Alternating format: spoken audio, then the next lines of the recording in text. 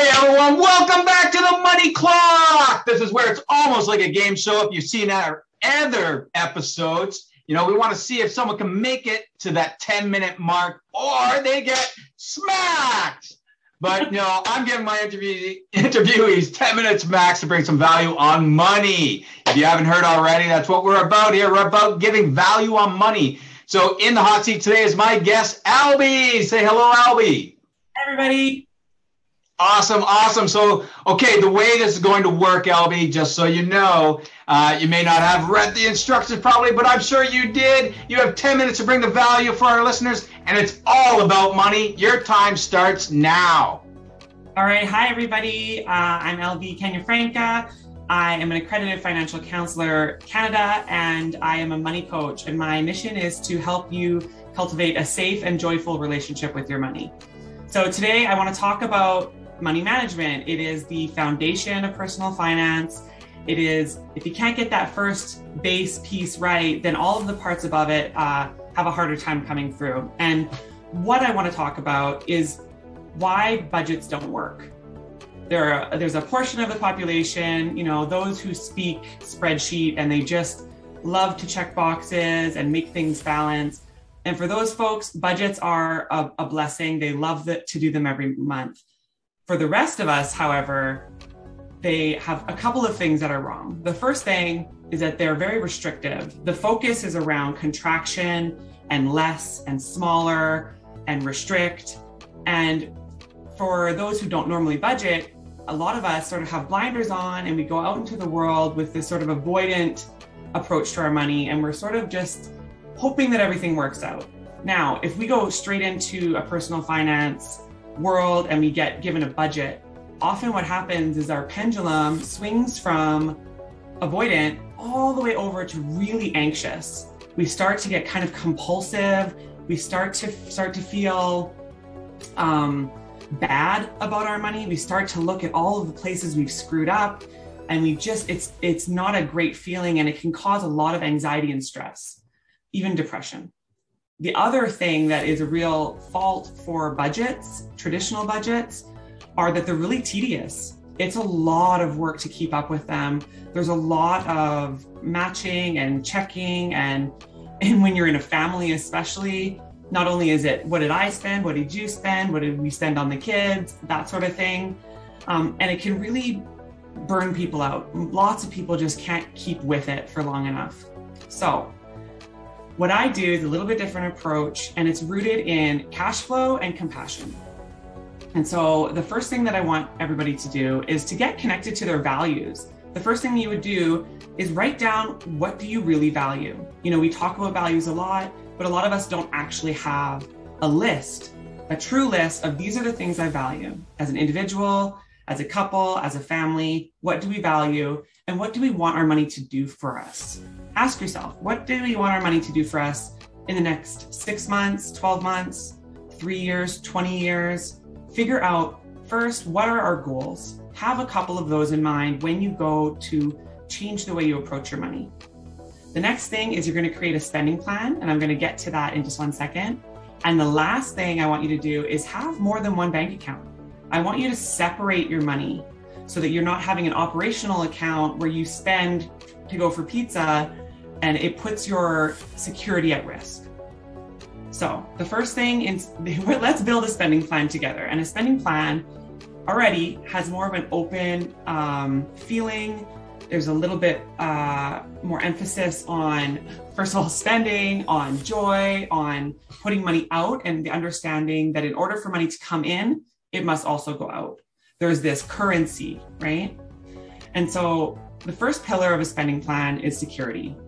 This is the roof over your head, house, utilities, fuel, insurance, your bare bones, the things you need to spend on every month that are fairly repetitive, they're fairly predictable. Next, we'll go over to the next pillar, which is gratitude. And a lot of people push back on me on this one a little bit, because when I'm talking about gratitude, I'm talking about debt. I'm talking about these outstanding balances that we have for these blessings that we have already received. And a lot of times the approach to debt is to get mad, is to be like, attack it. But often that's not a sustainable thing. And again, people burn out and we go through these cycles of debt where we go really hard and then we say, screw it. And then we go back into debt. And it's just this up and down thing. And so I want you to approach your debt with gratitude, with compassion for yourself and your past self. I want you to be grateful every time you sit in your vehicle that you maybe financed, and you're just be so glad that you have this vehicle that gets you from point A to point B. Maybe it gets you to where you work. Maybe it gets you to visit family. To have gratitude every time that you make payments on the things that add value in your life. Not to overemphasize accumulating debt, but in the process of eliminating your debt, we can have gratitude. The next pillar is joy, and joy is two parts. There is joy for now, the things that you like to do, the things that you like to spend money on, the things that give you a little zing, and then the joy for yourself in the future versions of you, the retirement versions of you, the traveling versions of you, the kids' sports programs because you really value it version of you. Those are the pieces that we want to make sure that are taken care of and that are not forgotten in the bigger picture of how you use your money. So now you might notice there's a little bit of a spectrum here, that on the first side where there's security is we often have the less emotional items, the things that you don't really get an extra zing from. So when I talk about security, there's one item that I don't include in that category, and that is food. Often we think, okay, bare bones, food, shelter, all the things. But food is a highly emotional purchase. So I keep that one over in joy, because food can be eating out, food can be a coffee drive-through, food can be grocery store. And oftentimes we have these like mega stores where food stores have also beauty supplies and all the things that we can add to our cart that give us an emotional zing. Food is also the thing that we go to for comfort because it's highly emotional. So I want you to think about, there's the non-emotional purchases, the sort of, it feels emotional, but I don't really get a zing out of putting more toward it. And then the stuff that really lights you up. And we need to have space for all of those things in a spending plan. And that's how you're going to get sustainability. Now, when I talk about separating your money, I definitely want you to have a joy account separate, the joy for now, separated from security, separated from your gratitude, so that we can use automation to take some of these things off your plate. Because if you go back to budgeting and we think about how tedious it is to maintain your budget and to track every line item, it's an overwhelming sense. So if we can look at all of those line items and start to group them in these three categories, it can be less about tracking your spending and more about guilt-free spending in this category, knowing that all of your other goals and all of the other things that keep you safe are on track. So if I can recommend anything to you today, my recommendation would be, in terms of money management, is to create separation. If you're not a person who loves a spreadsheet, create physical separation of your money so that when you look at your money, there's a visual representation. You can see I have a travel account with money in it. You can see I have my retirement fund is on its way. And then once you get a handle of that, that's when you take it to the next level and you start to make a more comprehensive plan. But until you master money management in a way that is sustainable for you, I want you to just hit pause on going too hard or too high or too fast, but really focus on, again, what are my values? What do I want my money to do for me? And how am I going to create a sustainable plan that treats myself with respect and compassion? Did I make it? Oh, good job. No, you still had a couple minutes to go, so you did awesome. But you hit some great stuff. You kind of tweaked the budgeting part, because you know what? I'm someone who doesn't care for the budgeting myself, having a list and going over it and this and that, and then it becomes too tedious that you just like, where's that book again? You'll lose it. And you end up robbing one category to fund another category. And it's just this game of balancing, which is a waste of your energy if it's not your thing. Absolutely. And I like how you brought in the spiritual end, the gratitude, being grateful for what you've received that the debt has given you. Boom. That's massive. That's massive. That's like, I understand gratitude, but I never seen it tweaked in that fashion. I think that's very powerful. And if someone, when they take that on, it's going to change everything. They're already saying thankful. It's manifested. That debt has manifested their life.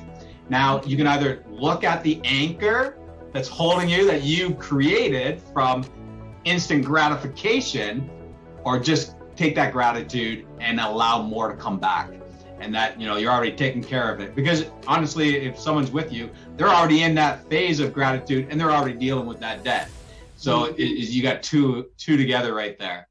But no, you brought up some amazing stuff. And then the network of banks.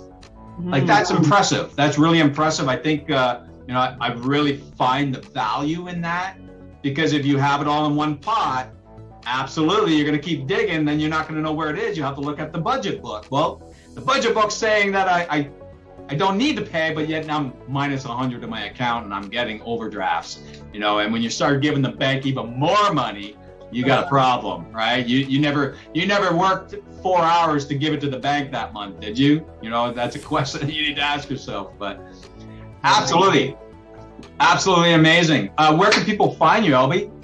I hang out a lot on Instagram at elbie.coaching. I have a website, lbcoaching.com. But yeah, Instagram's probably the best place to get a hold of me. I'm happy to answer DMs and questions. And I'm taking on clients this fall for one-to-one coaching, where I help you build a plan. I do it for you and then help you learn how to adapt it into the future. So you can find me over there. Awesome. Make sure you go find her. And Elby got in the clock. She did it. She never got smacked, as they say. I love it. Thank you, Elby. I appreciate you being on the show today. Awesome. Thank you for having me. Guys, I'm so happy you got to watch that amazing Guest on the Money Clock podcast. My name is Robert Timmons, and I want to tell you something today.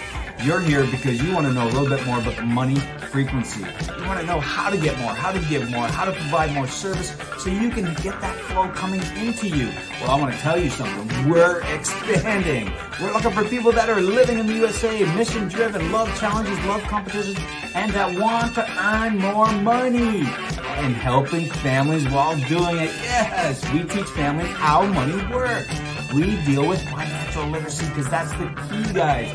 We want to teach you how to do it so we can help families together. So if you want to learn more, then hit the link below, set up a 30-minute meeting with me, and we can see if you're a fit for a massive expansion across the USA, Canada, and Puerto Rico.